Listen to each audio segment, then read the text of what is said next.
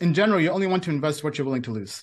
That will vary for each person out there. Obviously not financial advice, but in general, a good threshold could be maybe don't put more than 5% of your portfolio into any altcoin, right? This is not counting large caps like Bitcoin, but in terms of altcoins, right? Because they're very, very speculative. That's the first thing. Then you do want to diversify, but you also want to let your winners ride.